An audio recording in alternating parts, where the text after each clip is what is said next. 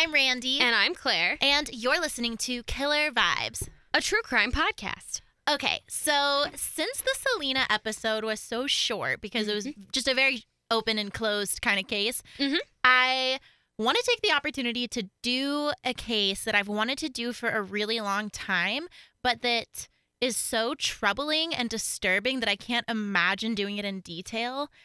But there's one part of it that is so freaking badass that I makes me want to tell the whole story. So, since I had a short 2-part episode, I'm going to take one part to do this story, and I'm mostly going to focus on the cool badass part. Excellent. I'm all about the cool badass parts. Okay, cool. Let's do it. So, before I do this preface, I don't want it to seem like I don't think the other victims are important, because they are. I just don't want to regurgitate all these really disturbing, disgusting facts to you, because this seriously is the most... this case out of any case makes me you know? Which is just, that's a rare thing. Yeah, I'm like a sociopath. I have no feelings. I'm very desensitized to a lot of things. And so I usually don't get grossed out. But this one's just... Ugh. Okay, so anyways, whatever. Well, let's talk about it. Let's do it. Okay, so these are the Morehouse murders. It is the murders committed by serial killer couple David and Catherine Burney. Ugh, love a good serial killer couple. I know, right? And they were active in Perth, which is a, I don't know what they call it. I don't know if they call it a state, but it's an area in Western Australia. Ooh, international case. Yes. I don't know what they call those things there. Are they States, regions? Regions. If you're Australian, let us know. We should have asked. I was asking our Australian friend about this earlier. Yes. Okay. Shout out to Lauren. Yes. Okay, so real quick about Catherine and David. So they both come from super awful families, and those are some of the details that I don't even want to share. Let me just say abuse, sexual abuse, incest, all that gross stuff that kind of made them why they're this way. Yeah. You know, moment of sympathy for them, even though they're just awful people. They kind of, how could they avoid being awful people? Yeah. It sounds like terrible situations they grew up in. Exactly. I'm kind of relieved that happened, because what they do is so bad that I'm you so better gross. have a reason for You better have an this way. excuse for your gross behavior, or else I'm not going to have any sort of sympathy for you. Yes, but they do, so it's fine. So it's cool. It's not fine, but at least there's an explanation. Exactly. So they actually started dating when they were teenagers, and were a Bonnie and Clyde kind of thing, committed a bunch of crimes, went to jail, and it was kind of hot to them. It kind of bonded them. Right. Because they both come from these broken families, and then they get together as teenagers and are ooh, let's commit crimes because we're misunderstood and love each other. And ooh, let's commit crimes because we're misunderstood. They're not the first that have thought of that. Of a generation. Yes. No. I think that goes through a lot of people's heads. Yes. Actually. Oh my God, I love that. So it's actually kind of cute for a second. It's a little, people romanticize the Bonnie and Clyde idealism, so I could totally get behind the romantic aspect of it. Yeah. Sort of aw, cute little couple criminals. Right. Going to prison together. Wow. So our sad feelings and our cute feelings for them are over right now. They're ending because I'm about to tell you some nasty, gross stuff. Great. And I'm totally ready to be over the cute feelings. Let's do it. Okay. So they go on a 4-week killing spree. Yikes. In November and I don't know why I said November 1st. In October and November of 1986. And this is what they do. So they drive around in their car and essentially pick up women who are walking, kind of not necessarily hitchhiking, but just hey, you need a ride. Around. Yeah. And so this is 86, you said, or 96? 86. 86. Okay, so cool. Let me put you in this whole mindset. So bring me to normally, Australia. Well, I don't know anything about Australia, but normally if you're, walking down the side of the road and someone pulls over to ask you for a ride, you're no. Yeah, No. no. But now picture that it's a couple and there's a really pretty, kind looking woman in the car. Do Right. you immediately feel safer? Because I would. Oh, no, I completely agree. I probably mean, wouldn't get in the car, but No, but I would feel like they were being more genuine and concerned for my safety than I would if it was like a single younger male or Yeah. an older male, especially. I think I've talked briefly about how I feel about older males asking me things.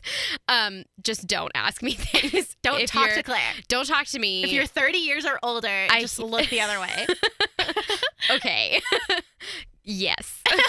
Unless I know you, and then you're fine. But yeah, I would definitely feel much more comfortable. I mean, like, women tend to give off a very comforting vibe. That's just how we do it. So if there was a female in the car, I would instantly feel more comfortable. Mhm.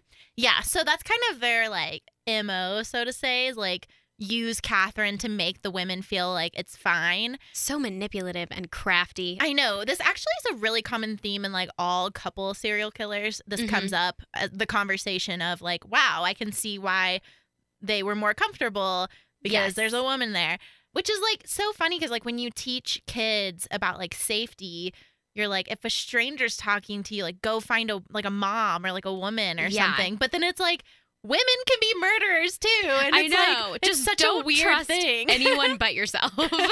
Exactly. Call the police. Moral That's of who the you story. should call. Don't trust them either, Yeah. honestly. Honestly, just like Fend for yourself. Live- Survival of the fittest. Yes. Darwin predicted it. yes. Just kidding. No, but like in most cases, I would just say don't get into anyone's car, no matter who they are, if they're just driving around and saying, "Do you need a ride?" Exactly. I would suggest just not doing that. Just turning them down politely, thanking them, whatever. Just make sure that you don't get in their car and then remember their license plate. It never ends well. No, it doesn't. It never does. When are we sitting here talking? Well, anything we're sitting here talking about is going to end in murder. But Yes, you know. whenever we talk into these microphones, it will It's about never murder. end well. No. There are a few instances, but most of the time it ends in death. So there you go. It's interesting. Okay, so they're doing this whole thing, and then whenever they find a suitable target, they get her to get in their car, and then this is like the effed up part Mhm. of this is that they have like this code word because so imagine you're a couple and you're going to rape women. The woman in that couple is probably going to have some jealousy attached to that situation. So David, this is where it gets all gross and weird. So Okay, because sorry, I was making such a bad face at you. I know. I prefaced it Like, oh, I don't God. know how much more I can preface it. It's gross. Okay. So David essentially gave Catherine the reins in this situation. So she would pick, after the woman is in their car for a couple of minutes, she would decide whether they would take her home or not. Okay. And their code word was Catherine would say, "I've got the munchies," if she wanted to take this victim home. And if she didn't, she Oh, just God. wouldn't say it. And eventually, after not saying it for a while, they would like actually take the woman to wherever they told her that they were going to take them to, you know? Right. So they'd pick up people. He would let her tell him if she didn't want to bring the woman back. Exactly. Okay. So they do this to 4 women: Mary Frances Nielsen, who's 22, Susanna Candy, who's 15, Nolene Patterson, who's 31, and Denise Karen Brown, who's 21. And all 4 of these women have like very detailed stories about this. But again, I don't want to tell it all. It's just such a bummer.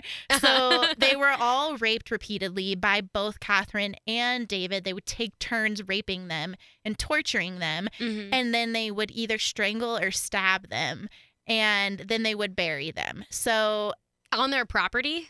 no, they live in like a suburb, so they would like Okay. go bury them somewhere. So, okay, so they would all, sorry, I don't mean to like dig into the details. Yeah, 'cause you're I know, asking me too many questions. I told you I didn't want to talk about it. So sorry. But like this would happen in their house Yes. in the suburbs, and then they would bury them somewhere else. Okay, cool. Yeah. And they're called the Morehouse murders because it all happened in their like suburban house. It's Oh, actually a that's really cute so- house. And that makes it more creepy. Yeah. Okay. So Gotcha. all 4 of them experienced like a day or two being held hostage and like toying with them, like making them do whatever they wanted them to do, and just repeated rape. It's it's just so disgusting. Yes. Like it's just not interesting to talk about because it's so Gross. disturbing. Yeah. Right. So they live at 3 Morehouse Street, by the way, in either Willagee or Willagee, I don't know how to pronounce it, which is a suburb of Perth. If you're in Australia, I don't know why you'd be listening to this, but Okay, so there are actually 2 disappearances that also happened in 1986 in Australia of Cheryl Renwick and Barbara Western, who the Burney couple has been connected to them also, but they're not confirmed victims. So it's just those 4 women who this literally happens in like 4 weeks. So that's really quick. Okay. Interesting, cool part of the story. Okay. So on November 9th, well, actually, it's going to be a bummer again for a minute, but then it'll get cool. Okay. On November 9th, 1986, the victim they pick up is 17-year-old Kate Moore, or Moyer. I think it's Moyer. That'd be weird if it was more. That would be weird. Ironic And twist. she was just like out with her friends that night drinking, and she was walking home, and she was actually almost home when they like offered to give her a ride, but she's like drunk and like, yeah, I'll take a ride even though it's not that far. So she gets in the car. Catherine says, I've got the munchies. Oh boy. So I know. they actually drive Kate all the way to Kate's house. Like they are about to get to her house. Yeah, they like get to her house. They're just toying with her. They're just like really amused with like torturing people. So they get to Kate's house and Kate goes to open the door and there's not a handle on the inside of the door. Oh God. So she can't. And then they're like, oh, well, you got to do it like, you got to like put your hands, like they're explaining it to her as if she's going to get out of this car. Yeah. Which she can't because they've taken the door handles off the interior of the car. And out of nowhere, David takes a knife out of somewhere that he had it hid and like holds it up to Kate's throat. And now she's like, oh, darn. Okay. I'm in the car. That was her exact reaction. Oh, darn. Yeah, she said that to them. And they were like, you're right. Oh, darn. This was definitely PG with a knife up to her throat. No, it's not. Here's a very un-PG throat. Un-PG. An un-PG throat. I looked at my computer and it said throat. Here's a very un-PG quote that is a total bummer. So she straight up says, are you going to rape me or are you going to kill me? And they tell her, we'll only rape you if you're good. Oh, God. So they take her back to their house, their creepy murder, gross house, and they make her dance to the song by Dire Straits, Romeo and Juliet. They make her dance to that song. And she, like in front of them, they're just like, dance for us. Like they're just being assholes. And they make her sit with them and watch a movie. They watch Rambo. And then they chain her to the bed and take turns raping her.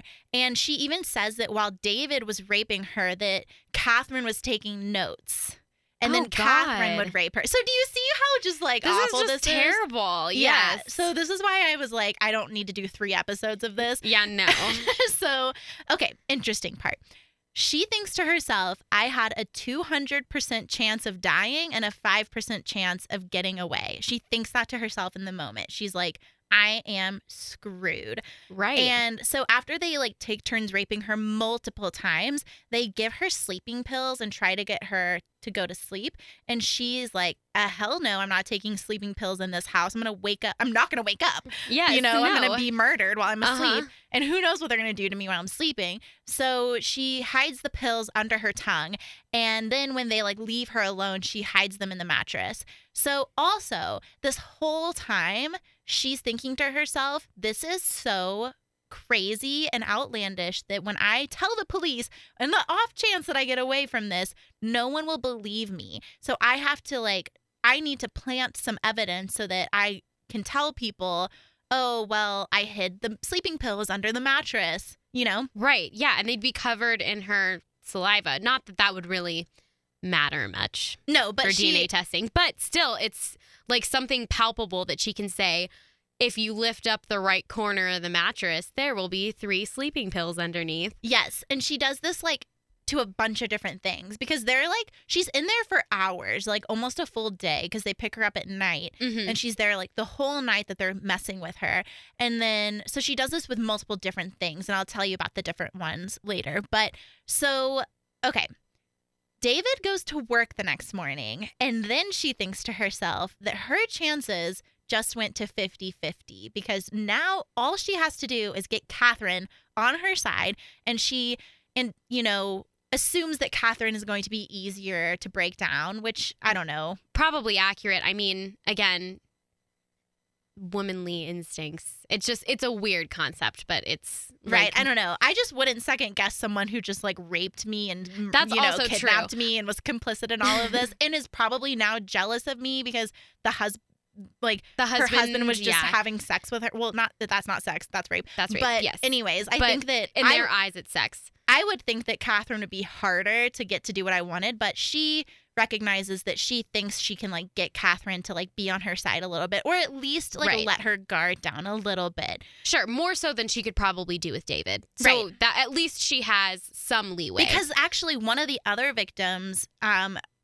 had the similar thought that I had, that like David would be easier to get to, and she starts like trying to seduce David and like make him fall in love with her, and that pisses Catherine off, and Catherine murders the heck out of her, like oh my God. More so than the other people. Like she more gets aggressive and more violent. Yeah. So yeah. So anyways, she starts kind of like talking to Catherine, and she gets Catherine to kind of be. She doesn't necessarily drop her guard, but she like kind of chills a little bit. And then, so they're in a bedroom and Catherine's doing God knows what to her. And someone knocks on the door and Catherine leaves Kate in the bedroom and forgets to chain her up. So Kate's like, I've got to get out of here right now. This is probably my only chance. So she finds a room with a window in it, breaks the lock. They're like, all the windows are locked. She like breaks it. It's probably making a super loud noise that Catherine's hearing. And she throws herself out of the window. She's only wearing like leggings and a tank top. She doesn't have any shoes on. She like falls out of this window.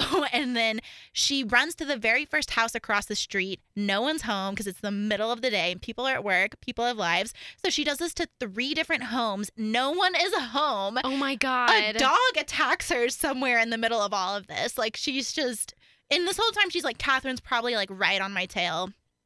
But she's not. And she gets to a business and she runs inside of it and she's like, I've been raped. Help me. Call the police. So she also anticipated that Catherine would be like, you know, following her and is like thinking of some plan to like convince someone out of believing helping Kate. Yeah. So she says preemptively, if a woman comes here and says I've had a fight with her and that I'm her daughter, don't believe her. So she thinks to herself like what Catherine will do. Yes. And like, you know, like gets ahead of it and is like, don't believe her if she says that, which is so smart because that's, I mean, going back to like Kitty Genevieve and the whole, everyone thought that it was just a lover's quarrel and no one helped her. Yes, you exactly. Know, you gotta, I love that she was proactive about this. And thought about it. That's a really clever way to do it. And it's very good because she was under so much pressure. So that just showcases her intelligence and her strength in this situation. Yeah. So I admire her for that. Me too. She's so cool. Isn't this cool? Yes. Okay. Keep telling me more. I want to know what happens. So it's about to go from cool to infuriating, but then back to cool. Okay. So the guy drives her to the police department. She gets there. They don't believe her. Of course they don't. Because they haven't realized that there's like a serial killer couple in their town yet. Right. And they're assholes. So they're like, go over here and give your statement to this lady. And this lady is Constable Laura Hancock. And she's on her first day on the job, rookie cop. And they are like, multiple rape, almost murder victim. Go talk to our brand new cop. Because we just, you know. Because she's a woman. Yeah. Well, I don't even know if it's because she was a woman or if it's that they were like, we don't have time for you. You're lying to us. We're going to like hand you off to the rookie. To the rookie. Yeah. Make them deal with it. Yeah. So she does. But remember that Kate anticipated this happening and she hit all those little clues. Yes. And what do you call those? it's almost like a breadcrumb trail. Yeah, that's in a way. I'm thinking of something, but I can't remember. But yeah, breadcrumb trail. So she does that, and she's like telling this cop like all about these things. She tells her that her rapist was wearing a mustard colored robe, which is like a really specific color, I feel like. Yeah, it's kind of an odd color. Yeah, she tells them that he made her watch Rambo and that it's probably still in the VCR in their house. She says that they used pseudonames, but that she saw their names on pill bottles, and tells them it's David and Catherine Burney. They look those names up, or this cop does, and this guy has like a super long record. So they're like, she's like, okay, I'm starting to believe you. And well, no, she believes her from the front. Sure. Yeah. But she's like, okay, I'm starting to get something that I can go tell my superiors about. And what's her name again? Constable. Yeah. She goes to her superiors like multiple times and is like, you know what? I think she's telling the truth. And they keep going like, no, go get more information. And Kate has it. Kate has like 20,000 things to tell them. Let me give you my list. She says that she hid a lipstick in the couch, which is like so smart. Oh my God. And that she wrote her phone number on a piece of paper because when she's like being held hostage, she convinces them to give her pen and paper to write goodbye notes to her family. Oh my God. And she wrote her phone number on it and hid it somewhere. Like, that's so she's clever. so cool. My God. I can't get over it. And then she tells them about the pills that she hid in the mattress. So once Constable gets all this information and the fact that David has this super long track record, they're like, okay, we'll go check it out. So they do find all of the breadcrumbs that were left for them, arrest David and Catherine on November 10th. So the day gets in their car in the night of November 9th. And then they're arrested later in the day on November 10th. Oh my God, that's so quick. I know this, but because she was like, this is who they are. This is their address. Yeah, this is like, all the clues you I want left the you. information? I got it. Yeah, like go get them. Resourceful. I enjoy that. So they were both, like have a trial and are sentenced to 4 consecutive life sentences for the abductions, rapes, and murders of the 4 women and the attempted murder and the multiple rapes of Kate. And so, yeah. So David committed suicide by hanging himself in his cell on October 7th, 2005, Yikes. which is sad. And then Catherine, she is actually going to be up for parole here pretty soon. But the new attorney general in Perth said, quote, I can't imagine the circumstances that I would grant Catherine Burney parole. But I don't blame him for that, though. No, but there's something super interesting that's kind of come out of this activism-wise is there is like some messed up parole legislation in Australia. So they put people up for parole every 3 years and not even by request. So like Catherine isn't necessarily like give me parole, but they're putting her up for a parole hearing every 3 years. And so there's actually a petition right now that kind of came out after Kate like was really vocal about her experience recently. And there's a petition to get the parole legislation in Australia, or in Perth at least, revisited. So I don't know if this is the same in Australia, but here at least, I know this because I worked as a victim advocate intern over last summer, that by law, we have to inform victims when their rapist or attempted murderer or burglar or whatever it is up for parole. So imagine that happening to you every 3 years. Like, how are you moving on? Yeah, you don't. Because, and obviously, like you said, we don't know if victims are properly informed every single time that person is up for parole. But considering that there's advocacy to end that legislation, I would assume that they are. Yeah, because I think that would suck. Yeah, to be reminded all the time. Every just like you 3 said. years, like how you're just probably like constantly in fear because like I know that I feel like you probably eventually get over that and you're like, oh, great, I have 20 more years before I need to be afraid again. Right. But for them, it's every 3 years. And the possibility of them being released back out into the world on parole. Right. And I'm not saying I'm against parole at all. I'm very pro parole. I think that some killers, some criminals in general, not necessarily killers, but people can be really productive in prison. They can get a lot of stuff done and be in a situation where they're like, I should get out of prison because I've done X, Y, and Z, and I'm going to do X, Y, and Z when I'm out. Like, let me out. Right. And like, yes. sometimes I think that it's very warranted, but in Catherine Burney's case, I don't know, but the issue is the 3-year thing. So there's actually a petition that you can sign. If I don't think we can sign it because No, we're in the we're not United States. Australian. But if you're Lauren, you can sign it. Yeah, Lauren, you can sign it. So so that's the Morehouse murders, but more specifically, that's the escape of Kate Moyer from Catherine and David Burney, and she's just so cool. Yes, I'm actually glad that we just talked about her because I know, because that's the only part I wanted to talk about. Yes, it's so elating, and it gives light to a very dark situation. But yeah, well told. I enjoyed Sorry, that. I'm speaking so quickly. I'm very caffeinated right now. That's totally okay. Fun fact to end on. As of December 28th, 2018, so just a couple months ago, the Morehouse is up for rent. So I think we're going to be taking a trip to Australia. Renting it. And renting it for a night to see if there's ghosts in there. And then we'll go to Russia and we'll go and stay in Daria's house. Okay, so we're doing we'll a do tour, those two. A world tour of all of the places we've covered that are creepy. Yes. Okay. And we'll also do the other case that we're going to talk about this season. There's a place we could stay. Sweet. For one of my cases. I'm into it. So that'll be for later. Yes.